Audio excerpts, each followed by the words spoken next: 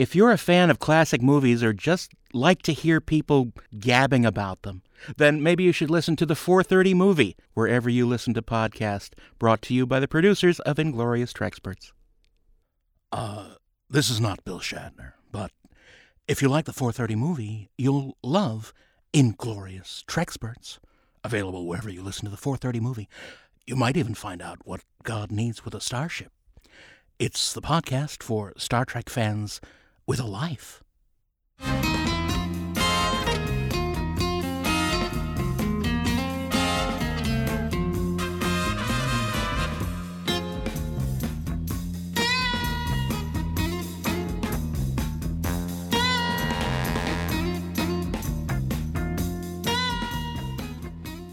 Hello and welcome to Best Movies Never Made. I am your co-host, Josh Miller, and with me, as always, is Steven Scarlatta.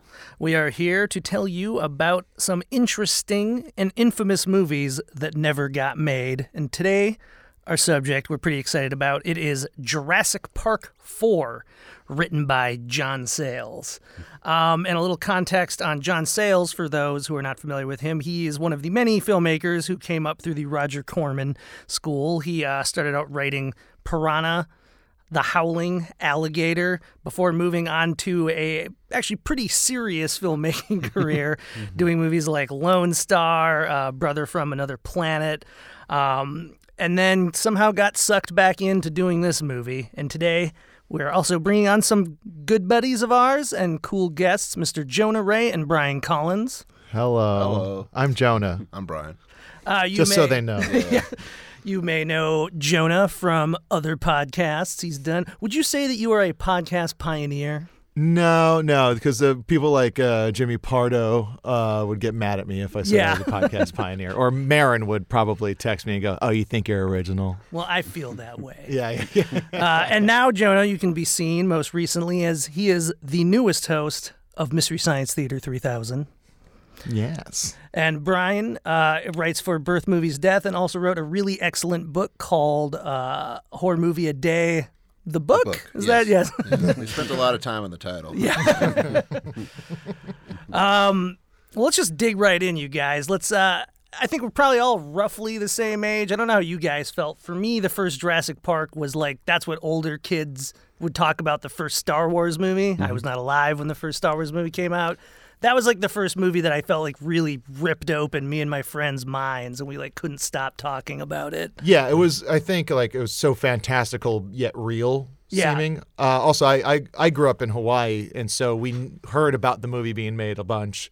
Like which island did it shoot on? A little bit in Oahu, but that big helicopter shot, like the famous one, kind of coming into the valley. That's Kauai.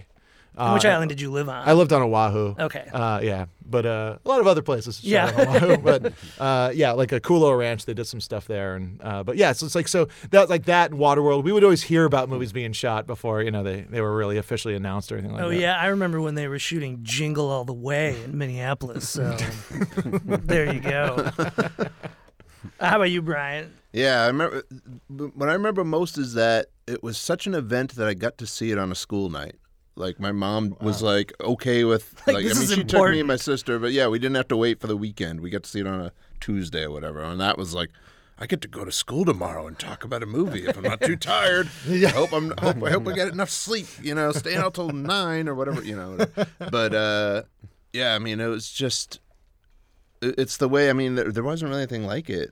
Since even, there hasn't been anything that just, monopolized an entire summer the way that, I mean, even like the Avengers or whatever, they kind of fade out and get replaced with another big blockbuster. Now everything's kind of a blockbuster. Yeah, but I don't think, I think that's less of about the movies themselves and more about just the culture having to cycle through things so fast. Well, didn't get that many nerdy movies that were that big. Now every big movie is a nerdy movie. And it took a year to come to VHS. I remember that a lot. Jurassic Park. You took a year for a movie to come out to VHS? Yeah, it was kind of like how Batman played the whole summer. Yeah. Like it played from like June into October. Same thing with like Jurassic Park. And now, like he said, it's like 2 months and it's gone. Yeah. And like when Austin Powers, I remember, was in theaters for almost a year. Like it was just one of those things where I remember no one was talking about it, and then like people started talking about it, and then it just kept on doing well. It was just in theaters forever. Like a movie like that, if that came out, it'd be on VOD. And then everybody owned it because it came free with your DVD player if you bought it at Best Buy, along with Lethal Weapon 4 and Lost in Space. Yep. But I mean, actually remember, like I feel in newspaper ads they used to like brag about how many weeks the movie had been in the theater. Because I remember Crocodile Dundee was like, when it was out so long that it was in Christmas, they redid the posters. Now he was wearing like a Santa hat and stupid stuff like that. That's right. Oh, that's right. Or American Ninja was like third Smash Week, I remember on the ad. I was like, no way. The movie was a giant hit. Naturally, they were going to do sequels. How did you guys feel about those sequels? Jurassic Park 2 was just on TV the other day, and I watched some of it. Me too. And it's I did, like the only thing I really remembered about it was the Godzilla reference shot where the T-Rex is going through the city. Oh and then they do that upper side angle of like Japanese businessmen running away. And I remember seeing it even as a kid, going like, I don't know if that's right. Even just the other day, I was like, I can't tell if that's an homage to like Godzilla monster movies or if it's just kind of racist. I wasn't sure. It's that murky middle ground. Just makes you feel weird watching it. I just remember going on opening night and thinking it was awesome, and being like, "Oh yeah, like just as good as the original." And I watched it again home, like, what was I thinking? Like, that's not. I mean, the bus sequence, the trailer sequence, I think is really good. Yeah, the trailer's going over the cliff and stuff. Oh, that was the best part. I remember walking out of the theater and being like, that was great. But after that, it just it feels like because I remember it was a big deal at the time because. Michael Crichton was like writing the book at the same time they were making the movie, so they're unrelated. Yeah, the book is. They're both just like, all right, and go. Yeah.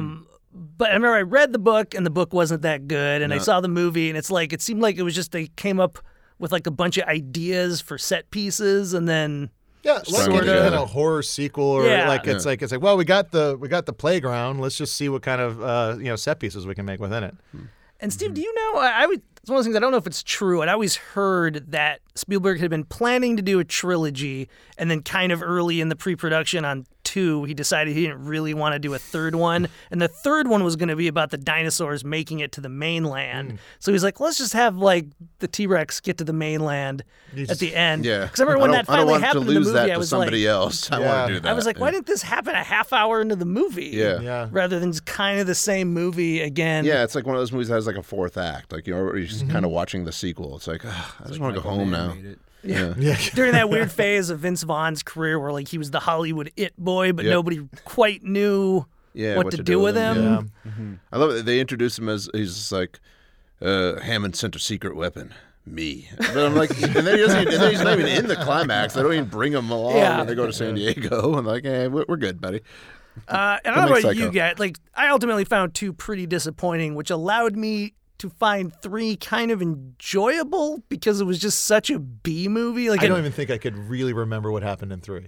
Does it start with them in the ocean? People like, or is that 2? It's like tourists on the beach, and a little girl gets attacked by like little tiny. No, dinosaurs. that's 2. That's 2. That's 2? 2 is the one at the beach. See? 3 is the one. The windsurfing. They're windsurfing on the same island. Oh, that's what I'm thinking. Because the kid gets and lost. The kid gets lost. Yeah. No, you're right. The little it's girl. Like his that's part stepdad 2. or something or whatever it was. Yeah. Because the parents were divorced or separated or whatever. Terrible they find dad's their weekend. love again by going. It's Tay Leone, right? They trick Alan Grant to take them to the island.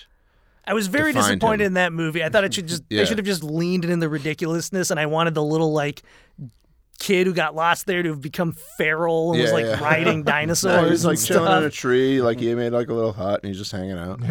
Well, the main thing that introduced then that's going to kind of lead us into 4 is that was the one where they kind of kept expanding on like I guess you could call it the raptor mythology because that was the one where we're like.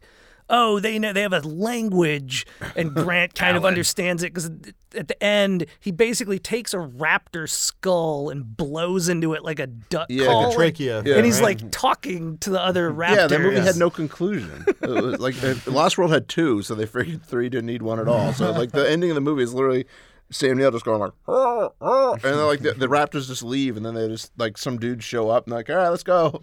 I'm like, huh? And I guess they tee it up a little for the sequel because it's basically the exact same ending as the first one, where they're flying away and they see like pterosaurs flying. But now this time they're like, where are they going? I guess they're looking for a new home. Yeah. And it's like, But what? Because okay. the island's busted? It's not. The island's fine. They don't need much more. I remember, like, I can't remember if it was for Jurassic Park 1 or 2, but, like, there was a joke in The Critic, the cartoon, where it's like, oh, the raptors are real smart, and they're like, it's okay, the door's locked, they can never do that, and then, like, they shimmy, like, the key out of the door, and it lands on a newspaper, and then they bring it in, and then he walks in smoking a pipe. Oh, man. Wait till they read this version. Yeah. You know? And Steve, you want to kind of tee us up then on, because I think they thought 3 was going to be a big hit. It was not, but... Was it still, like, a hit, though? I think so. It did by well. the way, I just did bar not a- trivia last night, and one of the categories was we had to try to figure out what the 10 highest grossing domestic movies of the year were. And I remember thinking, like, is Solo on there? And all my team was like, no, that movie was a bomb. Guess what? It's on there. Yeah. It made a crap ton of money, just not as much as Disney wanted. Yeah. Just Going not back Star to you Wars at money. Waterworld, everyone thought it was a bomb, but it actually did make money. Yeah. It wasn't like, Cutthroat Island. Yes, that was a bomb, right? That was a bomb. That kind of tanked Gene Davis's career for a bit, right? A little bit. Yeah. Definitely tanked Rennie Harlan, Yeah. unfortunately. But it wasn't his fault. That's a whole other story. Well, he was on Long Kiss Goodnight while they were trying to cast it, and they were forcing Michael Douglas wanted to take a couple of months off after Disclosure, and they wouldn't let him, so he quit. Then it took him like 6 months to cast Matthew Modine in his place. Oh, wow. So, so while he was away shooting another movie, they kind of messed up. So he came back to that mess. All because of the emotional stress of making Disclosure. Yeah. Apparently. That VR sequence, man. Yeah, digital Basic Instinct, right? Yeah, Isn't that pretty much it? yeah. File cabinets. Digital file cabinets. Wave of the future. It's sexual harassment meets Lawnmower Man. Johnny Erotic. Well, that was because of Jurassic Park. They were just literally turning every Crichton novel into a movie for a while. So we got Rising Sun, we got Actually been meaning to Sphere, we rewatch got Rising Congo. Man, I remember being a kid and being like I wanted so much to be smart, and I wasn't like good at reading. But I wanted. So Jurassic Park was coming out, and I remember like going and getting the Michael Crichton book, Jurassic Park, and just like I was like, this is like a textbook, just like pages of just numbers and Where are the pictures? like it's like it made me feel so dumb. I mean, have you ever read Eaters of the Dead, which they turned into the 13th Warrior, Warrior? That literally has footnotes. Really? Because it's supposed to be like it's nonfiction. Oh, yeah. But it's like, wow, you're really leaning into this gimmick. I'm learning things that aren't true, though, because this book's fake. So That's a trip too, that one, because that one had the original cut was like 2 hours, and then they cut out 30 minutes, and they changed the score and they changed the title. Jeez. So I'd love to see the original cut, because next time you watch it, pay close attention. The movie moves really fast because they just cut so much out sucking of the it. life out of it. Yeah, unfortunately. Well, so point being, during Jurassic Park 3, when they thought it was going to do gangbusters, they started work on Jurassic Park 4, and The Quattro. not to spoiler alert, they didn't make Jurassic Park 4, and eventually they made Jurassic World, and a lot was happening in between. And today we're going to be talking about John Sayles' script, which is kind of like a weird between point. There's a lot in it that you can see led to both Jurassic World 1 and 2 of ideas they recycled. But yeah, Steve, why don't you catch us up to date? Wow, it's actually quite a bit. Like, so when before Jurassic Park 3 even came out, like May 2001, they already announced Jurassic Park 4. And so then 2003, they hired William Monahan, who was writing Kingdom of Heaven, to come on. And then by February 2003, they kind of said that the movie was going to reunite Jeff Goldblum and Sam Neill, and it's going to be about giant lizards on the island. And I mean, it involves it was to reunite Jeff Goldblum and Sam Neill, and They were two guys in an ensemble. Like, I don't see them finally together again. Well, then Keira Knightley was buddy cop. Yeah. Oh yeah, the no one believed them what happened in the first film, but all of a sudden in Costa Rica, all these weird unidentified beasts were appearing, and that was going to be the storyline at that point. And then 2003, as Josh was saying, Keira Knightley was brought on board to play the granddaughter of... Well, I like this. I'm going to read this quote because this shows like how murky it is when you're when clearly Spielberg saw Bennett like Beckham and was like, I like you, kid. But she's like, it was so amazing because I've been a big fan of the original film for years. Steve said he liked my work in Bennett like Beckham and wanted to meet me. I think Sam Neill really pushed for me as well because we worked together before on Dr. Zhivago, which I guess they remade? That was like a TV thing or something? Miniseries maybe? Very young. But this is the part, like, there were actually two roles in Jurassic Park 4 that Steven thought I might fit. The first was the granddaughter part. The other was substantially larger, and I won't go into any details in case I make Steve angry. But I guess he was just like, I'm just going to shove you in there somewhere. But that didn't happen. And then we get to the John Sayles version. And I guess maybe let's just jump right into that, and then we can kind of recap what became of it afterwards.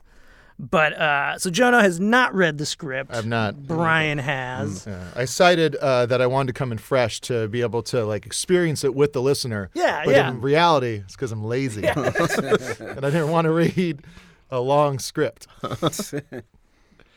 Well, you missed out until now. I told you I'm not good at reading because we're gonna just tell you everything that happened in the movie. Perfect. Let's see. So this begins actually pretty excellent opening scene, I think. That's kind of like, it's very Spielbergian. Mm-hmm. Yeah. And then it begins... Spielbergian, that's just another way of saying suburban, right? Yes. Yeah. Suburban or 80s. Yes. It takes place in the suburbs, surprise, surprise, at a Little League baseball game that, it's going through all the beats of like, oh, there's the kid who can't catch stuff, and there's like two different parents on opposing teams who are like too into it, and they're kind of meanwhile cutting around. There's like a pug dog on a leash staked in the parking lot. There's a guy nearby grilling steaks. And then I guess as you can imagine, kids are like, I think a ball even goes up in the air and a pterosaur swings by and eats the ball. Yep. Pretty excellent. Nice. And then a pterosaur eats the guy's grillings, his steak gets bitten in the hand, and then a dog gets eaten too. Now, when the pterosaur comes in and gets the ball that's been hit, does it take it over? Does it make it a home run or a foul ball? No, that would have been pretty great, actually. Yeah. But they do work in a kid running, and he actually has to round the bases, like, for whatever reason. Like, he's running, and he runs toward third, and then the dinosaur comes, so he has to turn, and he heads toward home, and then his dad is still egging him on. Like, he's like, come on, slide.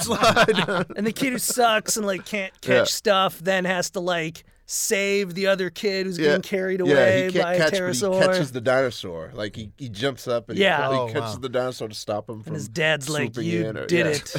It's kind of a great sequence. I could totally see it opening the new movie. Yeah, no, it would have been so fun. Because it's like an 8-page sprawling sequence. Yeah. It's a phenomenal opening. And it would have bought them a lot of leeway, too. Like, you know what I mean? Like, a great opening like that, you can deal with 20 minutes of talking after because you're still on that buzz. But I mean, you'll get into it, but they go right into another action sequence after that. This feels. Weird. Was there any descriptor of a shot where it's the baseball diamond and then the shadow of the pterosaur going over? It seems like that would be something they would do. Okay, just checking. It seems like I think we learned that there's something's going on because before of a shadow kids flying. Yeah, the shadow. There is definitely a when shadow. The dog before it gets eaten out in the parking lot, I think is like initially it's like barking constantly at everything, and then all of a sudden it's like.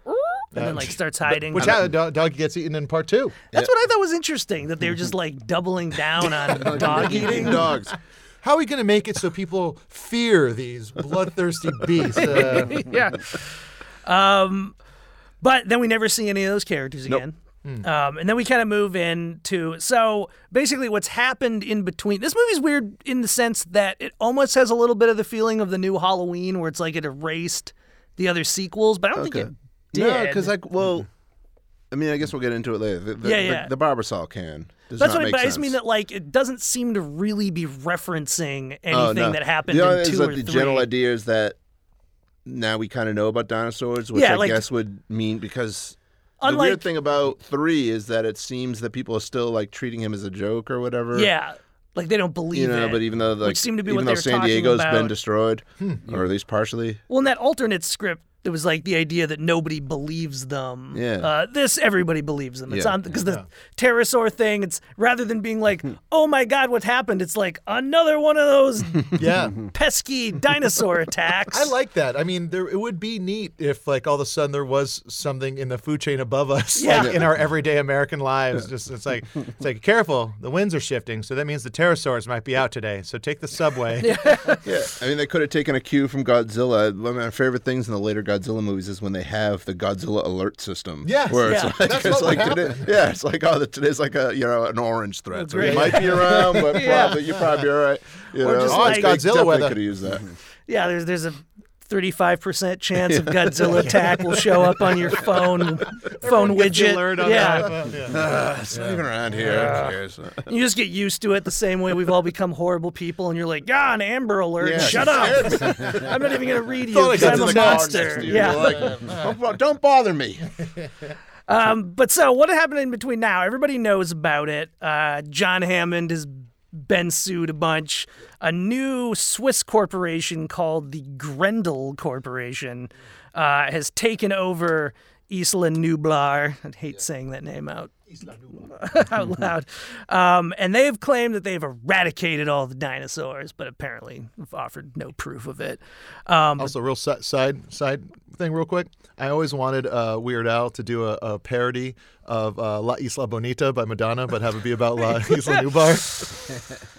But then he did hit him up. Then he did MacArthur There's Park, still Jurassic time. Park. There's still time. Yeah. They don't mention Isla Sorna at all, though. Then No, right? I feel like this one is Halloween. It's sunk. The franchise a little bit. But then we cut to our new hero, Mr. Nick Harris, who's a rugged mercenary, and it's kind of that classic bit where he's between gigs hanging out on the beach drinking stuff, and then one of his old buddies, almost like the beginning of Commando or whatever, this guy Overton shows up to be like, hey, I got a job for you. And then we get John Hammond, Sir Richard Attenborough, presumably back for his one scene in the movie, which I thought about including here and having us read through it, but it's like a 5-page dialogue scene. But only if we could do a good Attenborough. Yeah. But basically, now this is what's looping back to the first movie, because I don't know about you guys, but I remember it drove me nuts as like a kid that I felt they set up so hard what the sequel was going to be in the first one, which was Wayne Knight's character Nedry losing the Barbasol shaving cream can with all the embryos in it, and we see it get covered in mud. And I guess Spielberg's thing was always like, no, it getting covered in mud meant no one was ever going to find it. And it's like, I don't know about that. Why close that door? Yeah. But it's back, baby. Which is weird because the guys that made The Walking Dead, the adventure game, the Telltale games, they did a Jurassic Park game, and that was the plot of that as well. It just makes so much sense. It was somebody going back to the island to go get the Barbasol can. But unlike this, it took place the next day. Oh. Yeah, because it was only supposed to last. In the movie, they say it only lasts 36 hours. Which was another one of Spielberg's like a bizarre thing in this, because he also, he screws up a couple of, he says it's deodorant. It was shaving cream. Mm-hmm. I think we all know that. Unlike this John Sayles hack. But yeah, it's interesting that they even cannibalized that element for something, because, a lot of the stuff ended up getting used in some way or the other. Well, it's back, and Mr. Nick Harris is sent to storm the island and get it. And it's one of those things where it happens so fast, you realize, like, oh, so this movie's about something else, which is great. Yeah, because they go back to the islands 3 movies in a row, which I definitely felt like by the third one, I was like, let's open this up, guys, which not a huge fan of the Jurassic World movies, but I'll at least give them that they like, they're moving along a little bit faster and getting off the island. But yeah, he goes back. They find Wayne Knight's skeleton. He gets attacked by some dinosaurs. Kind of the weirdest random tangent scene in this whole movie is he gets attacked by, I wrote down the description, they're called Excaviraptors. I think it's like portmanteau of excavation and raptors. Then they call them diggers. They're described as jet black, ruby-eyed. These creatures are bow-legged with huge mole-like digging claws at the end of their powerful forelimbs. And they like dig around holes in the ground. And anyway, then they like attack him. Well, what's cool about this scene is that he finds the can using like a metal detector, finds the can, and then he gets like surrounded by like Grendel's guards, like this little military unit, and then they end up during the middle of the. Well, it's one of those classic like, there's a dinosaur behind you, like that won't work, senor. Chomp.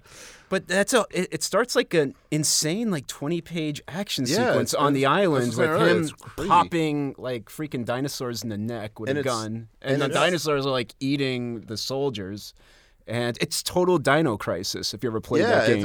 It's an action scene unlike we've really ever seen in these movies, where it's like a full-blown like action movie sequence as opposed to a giant monster sequence. Did we ever see any? He's diving, he's running, he's shooting. I mean, it's just like, it's like something like you'd get Bruce Willis to do back then. Because the only gunplay we ever really saw in the other movies was them sticking the guns inside the crate. Well, it was more right? like it was both 1 and 2 had like big game hunter characters. Yeah. So they all get wiped out. And they don't. Not really a lot of our shooting. heroes are always kind of nerds until Chris Pratt, But it starts off. He arrives on the island. He's got like a shotgun. He's got like some guns. Like I said, it's like a video game. It's pretty dope. And this leads. I think the ending of this sequence is the coolest part, and clearly Universal thought it was cool since they used it as the beginning, essentially, of Jurassic World 2, where he is supposed to be picked up by a plane, and what is it called? The Kronosaurus, which is the big swimming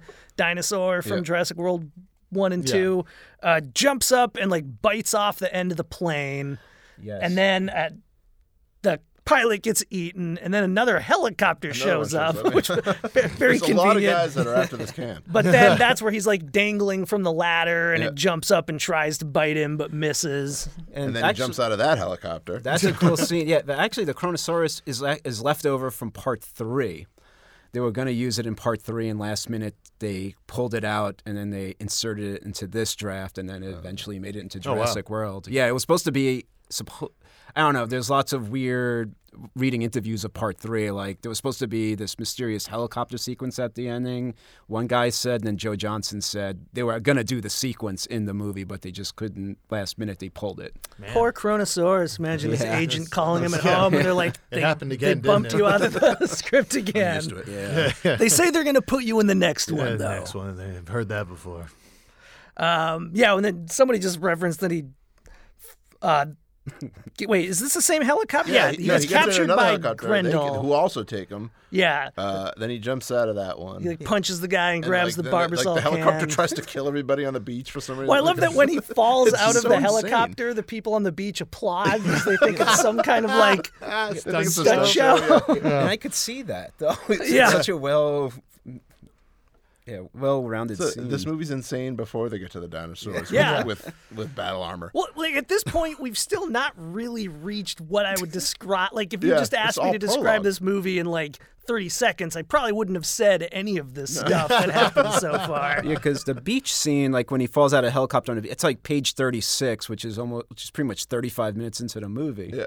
And like all 35 minutes in the movie, we had pterodactyl attack, we had freaking soldiers shooting raptors in the neck, and he got attacked by another group of dinosaurs on the island also, like the spitting ones. Yeah. Yeah. So it's the like spitters, diggers, and the spitters.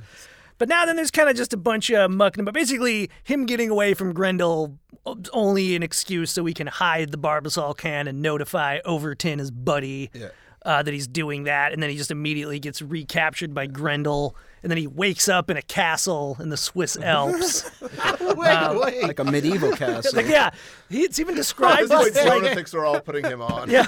Joe's just like, did you count on me not reading this? It's even described in the script as like kind of looks like a theme park. Yeah, he thinks he's in like the Lego medieval castle. Yeah, it's crazy. Yeah, like we see Nick. How far? Wait, what island are they on? In a hotel room. No, they're in Switzerland. No, Swiss Alps. But like before this, they were on Nubar. When he gets picked up by by the helicopter, then they fly him somewhere to the coast of South America, They which knock is where him Like out. a normal Okay. beach. Yeah. enters his stunt show. And then from South extravaganza. America, he gets All knocked it's like a out. Switzerland. Simpsons Yeah. episode where like all this crazy stuff happens in the first 5 minutes And just then to get to the real. Yeah, place. this is- yeah. It's just like that. It's all the It's Act just 1 where they get a swimming pool How and can we Bart get him to breaks the his Swiss leg and it Alps? becomes Yeah. a Rear Window parody for the rest of the episode. Well, it says in the script Millpool. we see Nick's head pop out through the window of a stone tower at the corner of a medieval castle on the mountainside in the Swiss Alps, and there are two yodelers.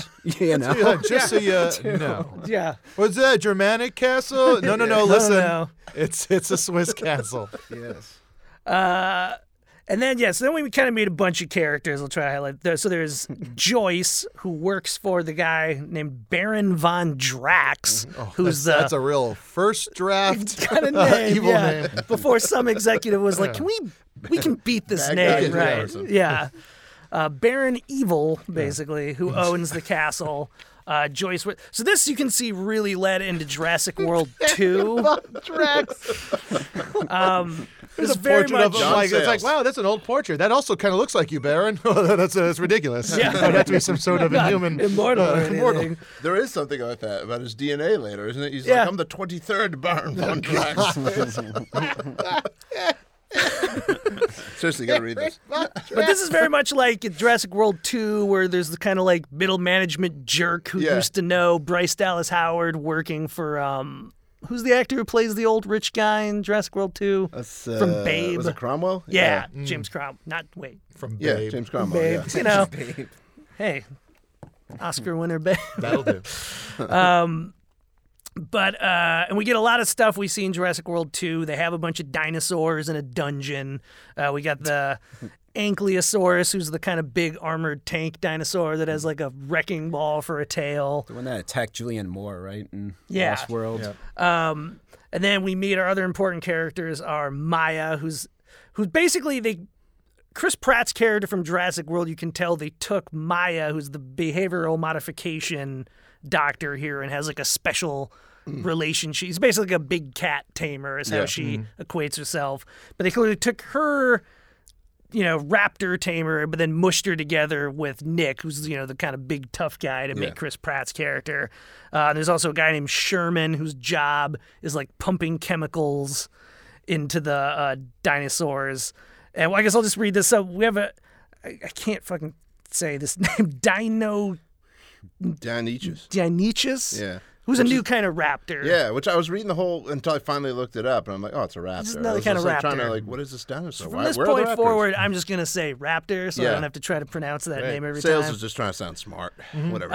dude. You didn't But know they that was Sharon explain they're doing some crazy gene splicing, like people can't Yeah. seem to resist doing in the Jurassic Park franchise. And he explains that they took a section of DNA from the egg-stealing raptor, Ornitholestes. I thought you weren't going to say the dinosaur That's a names different. anymore. Yeah, Oh, I regretted starting that one. An egg-stealing from an egg-stealing raptor. Ornithol James Simpson.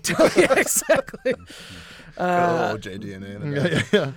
To lengthen the forelegs and give them more dexterity with their fingers, a section from the domestic dog that seems to foster obedience and receptivity to training, and a small section of human DNA, because why wouldn't you, that we hope will increase their problem-solving ability and not lead to any negative side effects. Humans, by and large, real reliable. And then I also love that they don't say anything about a chameleon, but then moments later they're like, oh yeah, and they can change color now too. Tossing Which that in also there. got reused for Jurassic World. The idea of Yeah. just making shit up, like whenever you need the plot, whenever it has Exactly. you know, Oh, the plot BT needs, all of a dubs, you sudden they guys. have We to have also- tracking devices. So they have tracking devices. And they just randomly sprout wings at some. Yeah. No, they don't. But they're like the girl from the Dark Crystal. Um, Did they make a sexy raptor? Is it a Gremlins 2 situation? Smart vegetable raptor. raptor, electricity raptor. It's just In that, the movie. That Jordan Peele character from the Key Peele just comes in. It's like, all right, you need more dinosaurs. And that wouldn't have been totally out of place because this is when the movie it was kind of fun before. Now it gets awesome. Crazy. Oh, wow. Because now this is what the movie's about. Is they're basically like, yeah, we're like training all these raptors using like they have like electrodes or something on them so they can pump them full of different like hormones and stuff to be like, we want you to do that, we don't want you to do that, and they're like, we need you, Nick Harris, to help train these. There's some funny implication of like, what happened to the guy before him? We're not sure. Well, we found one of his shoes, that kind of thing. He ran away. Yeah. We assume he just left. So basically they want to create this like Predator style group of commando dinosaurs to send off on missions, as you would. Yes. Very Universal Soldier, actually. Yeah. Yeah. It's like it's a lot. It's Bride of the Monster as well. Yeah. And I'd like to read through a scene here, which is Nick training. They're training them specifically for one rescue mission where they're going to go. A little girl named Isabel has been captured and held hostage. But I love this. That's when you call in mercenaries, when a little girl's in need of help. Exactly. And so right now, at the beginning of this scene, in the context, the Raptors all have a name that's just like X1, X2, or whatever. So it's Exterior Valley Day. Nick stands before the 5 X's who are lined up outside the chute staring at him.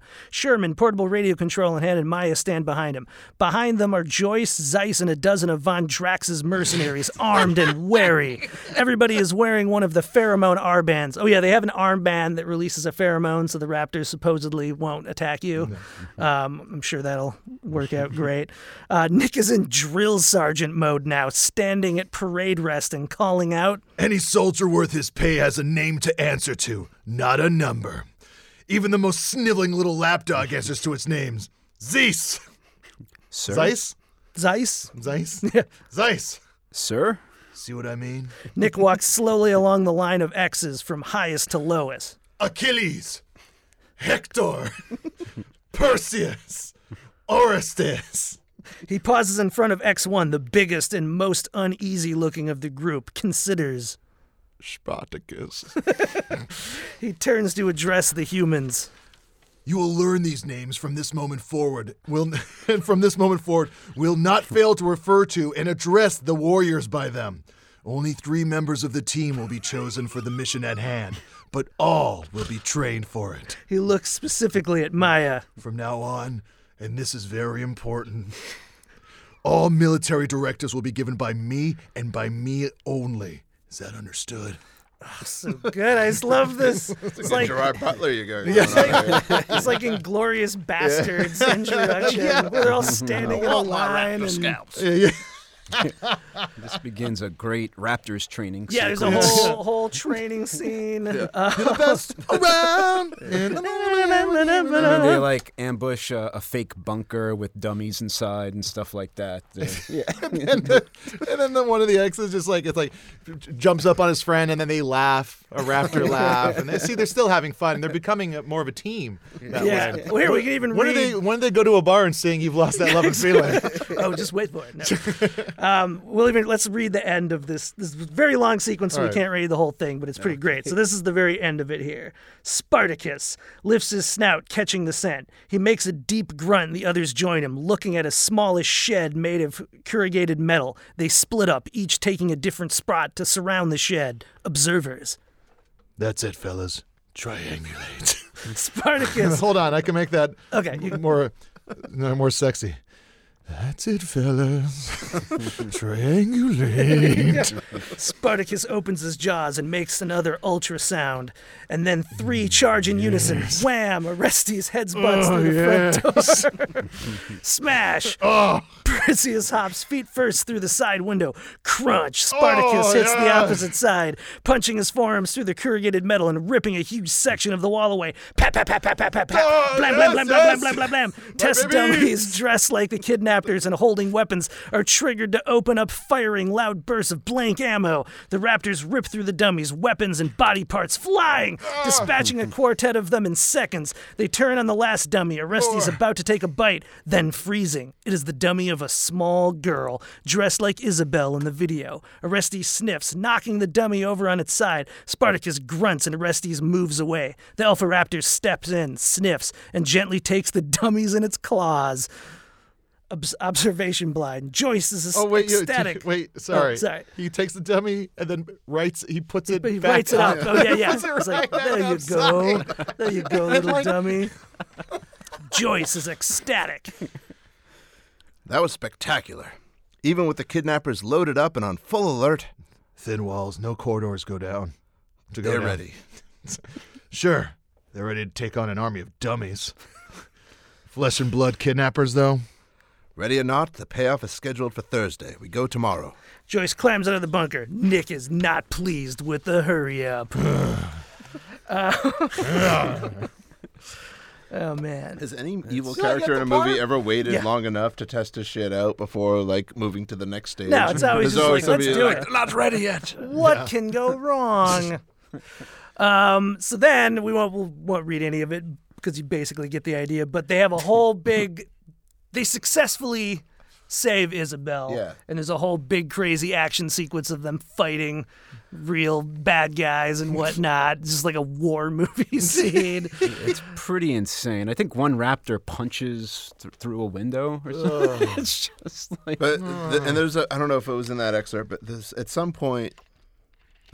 It just killed me. I had to actually stop reading for a few minutes because like Nick is questioning the logic of this idea, and he's like suggesting different things besides sending dinosaurs in to save a little girl. And at one point he's just like, they're like, we don't even know where she is. So so they're gonna use the dinosaurs to track. He's like, well, why not use one dinosaur to like sniff her out, and then send in commandos? And they're like, no, she's in the middle of the room. There could be crossfire. It's just too dangerous to risk a firefight. So it's just like, so the dinosaurs are the sending in 5 only dinosaurs. option. When does Nick say, they took our jobs? Lousy dinosaurs. Dinosaur coming in, taking all the mercenarying. Well, they do the rescue mission.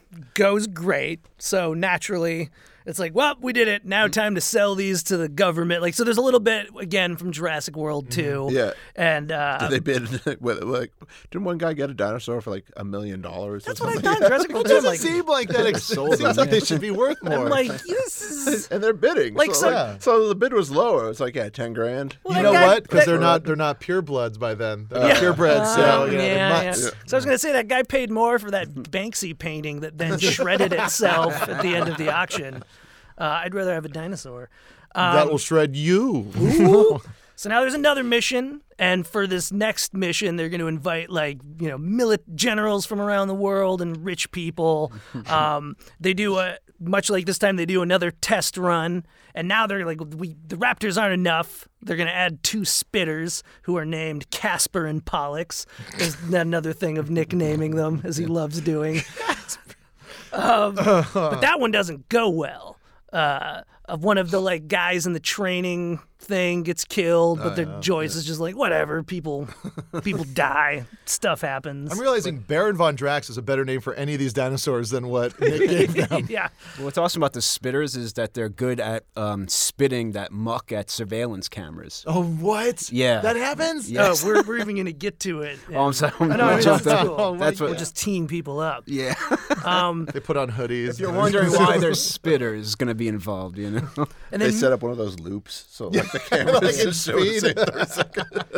and then meanwhile, we're getting a little bit of story that's kind of connected to the beginning of the movie, because the whole time it's like they want Nick to train the dinosaurs, but they also want him to tell them where Yeah, they still need the the Barbasol shaving can. cream can is that has the stuff in it.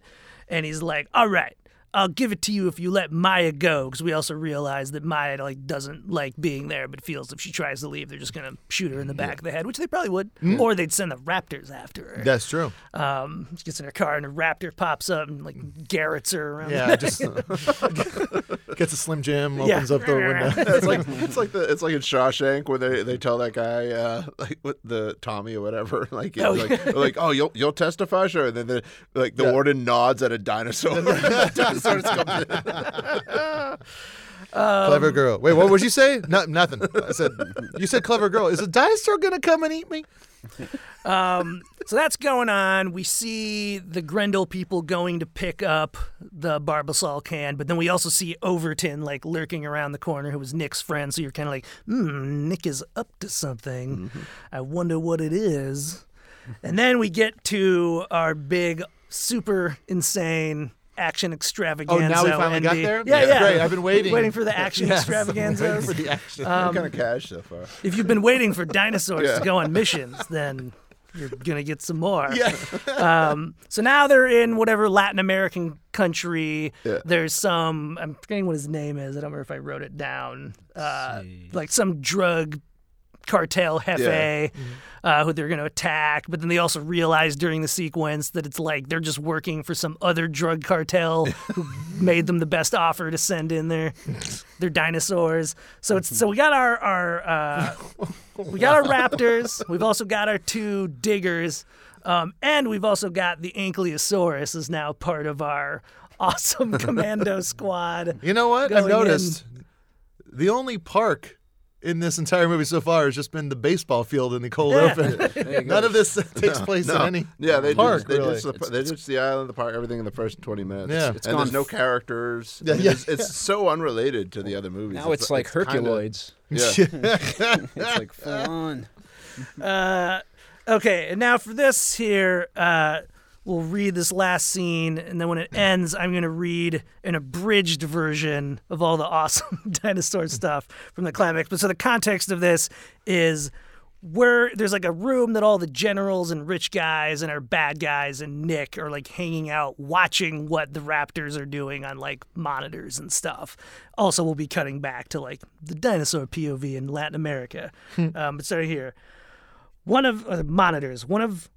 On most of the monitors, we see images too dark or fuzzy to interpret. Suddenly on one, we see the cargo door of a transport aircraft slide open, and the camera is launched into open air as its bearer jumps out. Another of the monitors show the same image, open sky, then bits of jungle below.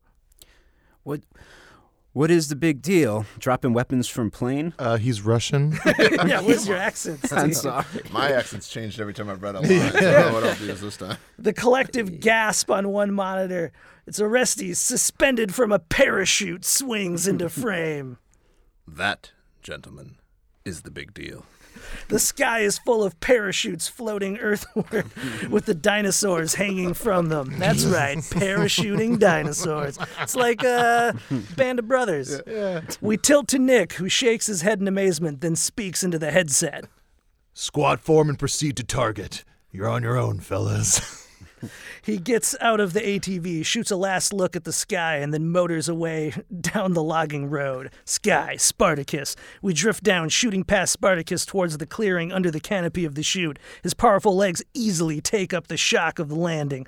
Pop! The buckles of his chute harness separate with a small explosion, and the harness falls away. John Sills is turning himself on with some of these descriptors. It's sexy, thick. Spartacus stepping away from it. We see other squad members making similar landings in the background. The spectators are amazed as they watch. Monitor. Captured on another creature's camera, we see Casper hang up in a tree at the edge of the clearing, chute snagged on the branches. I must inform you that this is the first jump our operatives have undertaken. He's just like, don't worry, dude. This poor guy. Pop! The harness releases and Casper falls a few feet before snatching a branch with its tail and then swinging to grab the trunk of the tree before shimmying down quick as a squirrel. But as you see, they are somewhat more resilient than conventional forces. He only emphasized the sill part of resilience. Yeah, and also he said shinnying with N's instead of shimmyings. Exterior clearing. The squad quickly melts into the jungle at the far end of the clearing. Take a sip of water here before. Moving on. Shit's about to get real, you guys. Exterior jungle day. The raptors move rapidly through the thick jungle. Spartacus in the lead stops to sniff the air. The others freeze behind him, alert. Spartacus makes a low grunt and Casper and Pollux move forward. The others follow the 2 spitters more slowly now. Pollux, the splitter slinks onto his belly close to the ground, head low, barely disturbing the underbrush. Suddenly he pops his head up and schwack, spits, and we whip pan as splat. The black mucus glob hits the lens of a surveillance camera mounted in a tree. So good. 2 outer perimeter screens are suddenly black on the surveillance console. A narco guard stands looking over his shoulder of the baffled desk man. Cut to another scene. Exterior jungle. A perimeter guard is walking out sentry at the edge of the jungle, pacing, listening. He stops by a tree, pulls out a cigarette and lights it. Suddenly, a spitter swings down inches from his face, hanging upside down from the branch by its tail. It's like a Rambo move. And snap, grabs the startled man's face and its jaw. Several of the raptors pass the grisly scene, hopping like kangaroo over 2-foot-high tripwire strung between the trees. With those legs of theirs. Yeah. We let the squad exit frame, hold a beat. Then Spartacus and Perseus move to materialize from the jungle before our eyes. Their chameleon-like camouflage and ability to freeze still so effective that we were staring at them all the while. Had no idea. They move in opposite directions. 2 machine gunners. It's almost like he wants to put into the script hold for applause. Yeah. Hold for a standing ovation in every theater across the country. Yeah. Okay, this is my favorite part. So. All right, no. So there's just a bunch more. It's just like them attacking and taking out guards. It's like in Commando and Arnold storming. Is this the part with the hot tub? Yes. Yes, okay. The jacuzzi room. Jacuzzi, Yeah. I skipped over that because there's a lot of dialogue in Spanish that I don't want to embarrass myself by Too late. trying to say. Yeah. All right. Exterior compound, prisoner corral. All around, we hear sporadic gunfire and human screams as Spartacus kills the guard in front of a fenced-in area, then clang, tears the gate off its hinges. A couple dozen prisoners kidnapped by the narcos cower against the back fence as Spartacus steps in, roars, then lowers his head to sniff the petrified occupants. A woman says in Spanish, "It's the end! It's the end of the world!" Spartacus straightens, roars again, and exits. And a few of the prisoners fall to their knees and give thanks to their salvation. Because you think about it, these guys have no idea what's going on. They get kidnapped and they get true. saved by dinosaurs. Yeah. I'd pledge allegiance. Yeah, it's just like, our new gods, I would just be dinosaurs. like, I'm staying here. I don't know what the hell's going on out there. I told you the world was run by lizard people. There's all sorts of awesome stuff of Ankylosaurus running around and smashing stuff with his He big smashes tail. up the drug lab. Yeah. Then send him into I the hate drug lab. drugs. You know what's weird about this script? There's no T-Rex at all. No. There's no big. The Ankylosaur is like the big dinosaur that they got. There's no.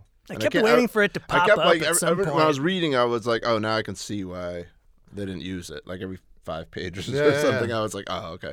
And that was probably the big one, I think, is that they just did not have that sort of iconic big, for marketing or even whatever. Well, even when they did that in Jurassic World, it felt like it's like they had the T-Rex. They're like, oh wow, T-Rex, and they're like, and there's a bigger one. You're like, okay, Yeah. all right, and a big shark one too. Bigger Death Star, great. Yeah. By the way, I was positive while watching Jurassic Park 3 until I got out of the movie and looked it up on the internet. I'm like, they just made that dinosaur up. It looks so dumb. Dinosaur, yeah. Why did they make it look so dumb? Apparently, it was a real dinosaur. Yeah. But And as far as we know, and if it swallowed a cell phone, you'd be able to hear it. yeah. Oh yeah, yeah. Very true. That was good. Joe Johnson said in an interview that, in 2004, they wanted to go in a completely different direction and take it away from the island and take it away from the T-Rex. It's a great story, and I sort of hope Spielberg will direct it. So I think that's this version. Oh wow. Yeah. So. Well, and then to wrap things up, so they succeed, and all our bad guys are coming in. Meanwhile, Grendel finds out that Nick swapped out the Barbasol can for, I don't know where they got these fake embryos to put in there. Frogs. He had frogs. Yeah, it was like frogs. How do you have time for that? So they're going to but then also meanwhile, the Raptors, once they succeeded, they start smashing their own shoulder cams and pulling out all the stuff the scientists put on them so they can't track them anymore. And they attack all the bad guys and kill all of them. Nick's fights with Joyce, wins. And then they're going to kill Nick and Maya, but Maya pulls some Chris Pratt moves on him, and they're like, all right, you're cool. You're cool. Yeah. You guys are one of the good ones.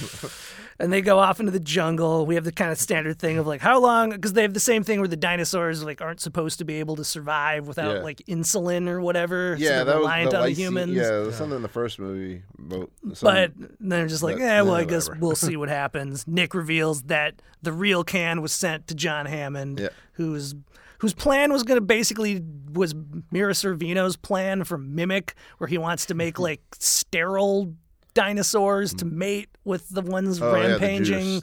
So they can't have babies and they'll just die out. But I mean, life will find a way. John's had a complete 180. So I like that. Yeah. Well, I mean, after part 3, I mean, where else do you take? I mean, because it's only a few years after part 3 they're messing with this. So I mean, you got to. I mean, they were trying at least something completely different. Yeah, I think 3. I mean, maybe part of the reason 3 didn't do as well, besides not being directed by Spielberg, it was just so similar to 2. It's just like, we're going to this Isla. Which one was it? Sorna? The second one, Yeah, Isla. So Nublar was where the park was. Yeah. Yeah, so 2 and 3 were on Sorna. So it's like another rescue mission to the same island. And it's just like, all right, we got to do something to mix it up because clearly audiences are losing interest. Well, what's interesting clearly happened after this because this draft is available online and it gets shared around a lot, but I feel like nobody's actually read it because it's usually paired in like articles with the fact that there were supposed to be these human dinosaur hybrids in it. And that's not in it. Because I kept waiting for that to show up. Me too. I was like, because you guys can see there's some fun artwork that was released online. And they're supposed to have guns at some point. It looks like the one before kind of has Chaka. Looks like Chaka from Land of the Lost. Yeah. My favorite one is this weird Triceratops. It just looks like something from like Heavy Metal Magazine. Yeah. Well, they always Dark Souls boss. Yeah. Whenever you see these drawings, they always put it to this draft, which it isn't. And I found the concept artist wrote on Instagram, "This is an old design I made of a humanoid Dino Man for the failed pitch for the ever so dead JP4. Joe Johnson and I sat in the room and I drew while he talked."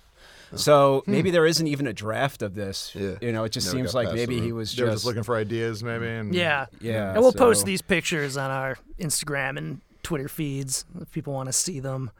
And then this kind of kept languishing for years after this. It just kept going and going. Like, I mean, I'll just do it really quick. There was the director of The Crow was attached. Alex Proyas. At one point, and then he dropped off. And I guess Sayles did like 2 drafts of this, and it just kept bouncing to different writers. And then eventually Mark Protosevich, who wrote Thor and I Am Legend, had a crack at it in 2011. And then in 2012, Rick Jaffa and Amanda Silver of the second Planet of the Apes, they had a swing at this, and Spielberg gave them instructions to kind of stick it in the park again. And then that's when Colin Trevorrow came in 2013 and stepped away from their draft and started his own. And he did mention in one interview that he did read this John Sayles draft. So I mean, I guess it definitely took a lot of elements of it. He's allowed to between the two and that game too. I think that they definitely used as much of this as they could. I think without having to pay Sayles again. Yeah. It's like they used a lot of the big picture ideas. Yeah. That there's like a group who wants to train them as soldiers. Yeah, there's named raptors. There's a raptor whisperer. Who and it was like we talked about Night Skies and E.T. and it was like John Sayles planted all these seeds in Night Skies that became E.T. It seems like the same thing here. He plants all these seeds that eventually were picked up for the sequel. The Swiss mansion nonsense is kind of reused for Part 2. Fallen Kingdom. Yeah, like the Cromwell's mansion, and a lot of the movie takes place there too. Oh yeah. Sorry that I was so blown away by the castle. I didn't see Jurassic World. I felt the same way reading it. I was like, I had to go back and be like, whoa, wait. Yeah. Is he in like Disneyland? What's happening? Like he actually, I forget if it's a description or he says it, but he's like, "Am I in a theme park?" And then he at one point he just goes to his room and watches TV. Yeah. He's like watching a war movie, and he's just like, it's called executive time. Yeah. He's just hanging out in Switzerland. Yeah, pretty much. But interesting movie, you guys. Wow, terrible dismount. Yeah. I mean, I found it. I mean, you can find it online. I do recommend reading it because it's a lot of fun, and I would have loved to have seen it. I would, I would have had a blast watching this movie. I feel like John Sayles had a blast writing this. He was doing all his serious movies. Right? And Alligator's like legit good. It's like it's on paper it sounds like the dumbest movie ever, and it's a B movie for sure, but it's like what I call a B+ movie, where it's like he put effort into it, and you love the characters, and it's just like, I want that. And you see a little bit of that John Sayles in here, like especially in the beginning. There's humor, like the characters have some kind of banter. Nick with his old buddy and stuff, and the guy that gets eaten at the plane. I forget his name. Darwin, I think his name is. Yeah, funny on itself.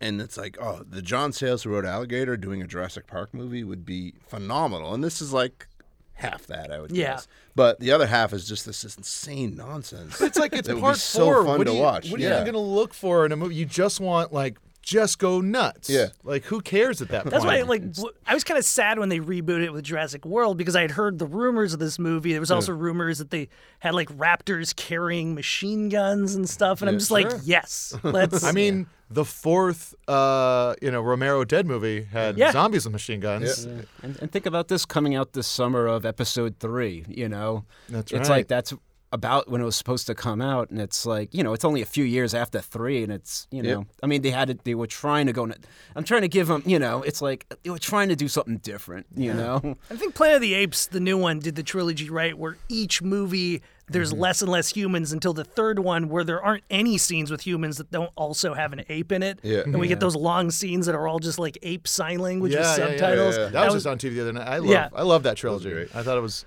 and the third one is not the best one, but it's good. Yeah. It's a nice ending. I just like that they kept digging in. I would have liked that. Yeah, just let's follow all the dinosaurs. Yeah. There was one scene in Touch on where after they rescue the kidnapped girl, the raptors have a moment where they're trading war stories with each other, just with you don't see subtitles or anything. Yeah. It's just mentioned. Raptors telling they're all just war showing their scars. Yeah. Well, it was always kind of a little bit, I thought, exactly. a weird element in the original movies. They kept acting like if one dinosaur gets off the island, it's like that's it, It's like Ice 9 from Cat's Cradle, where it's just like one dinosaur is going to take over the world. But I'm like, well, let's follow that logically.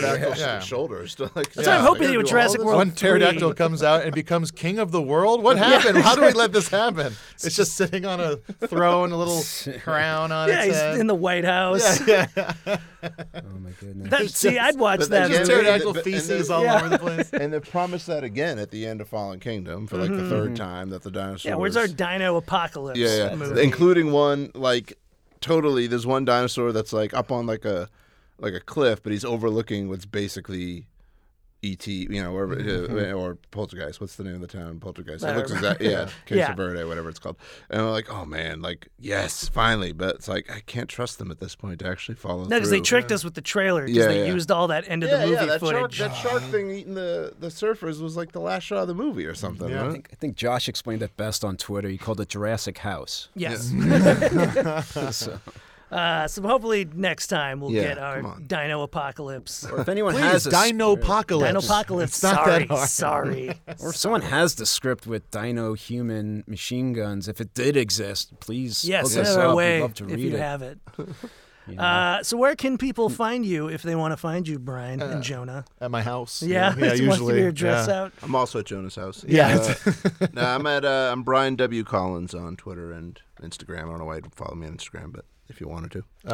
I'm at Jonah Ray on Twitter and Instagram, but I'd rather you follow me on Instagram than Twitter. Yeah. I'm not good at quips on Twitter. But you're good at pictures. I'm good at pics. Save the gold. Yeah. And you can find Steve and I both on Twitter and Instagram. And also, please follow the Best New Movies Never Made. That's what we're on Instagram. And we're, I keep forgetting, at Never Made Film on Twitter. We're new to this, guys. Sorry. But thanks for joining us at Best Movies Never Made. And if you're a fan of this podcast, you may want to check out Electric Surge's other podcasts, like the 430 Movie, every Friday, in which a group of writers and producers curate fantasy theme weeks of classic movies, and Inglorious Trexperts, the only podcast for Star Trek fans with a life, available every Saturday wherever you listen to podcasts. Also, a special thanks to Bill Ritter and everyone here at Electric Surge Network, including our producers Dean Devlin and Mark A. Altman. So until next time, this is Steven Scarlatta and Josh Miller saying, we won't see you at the movies.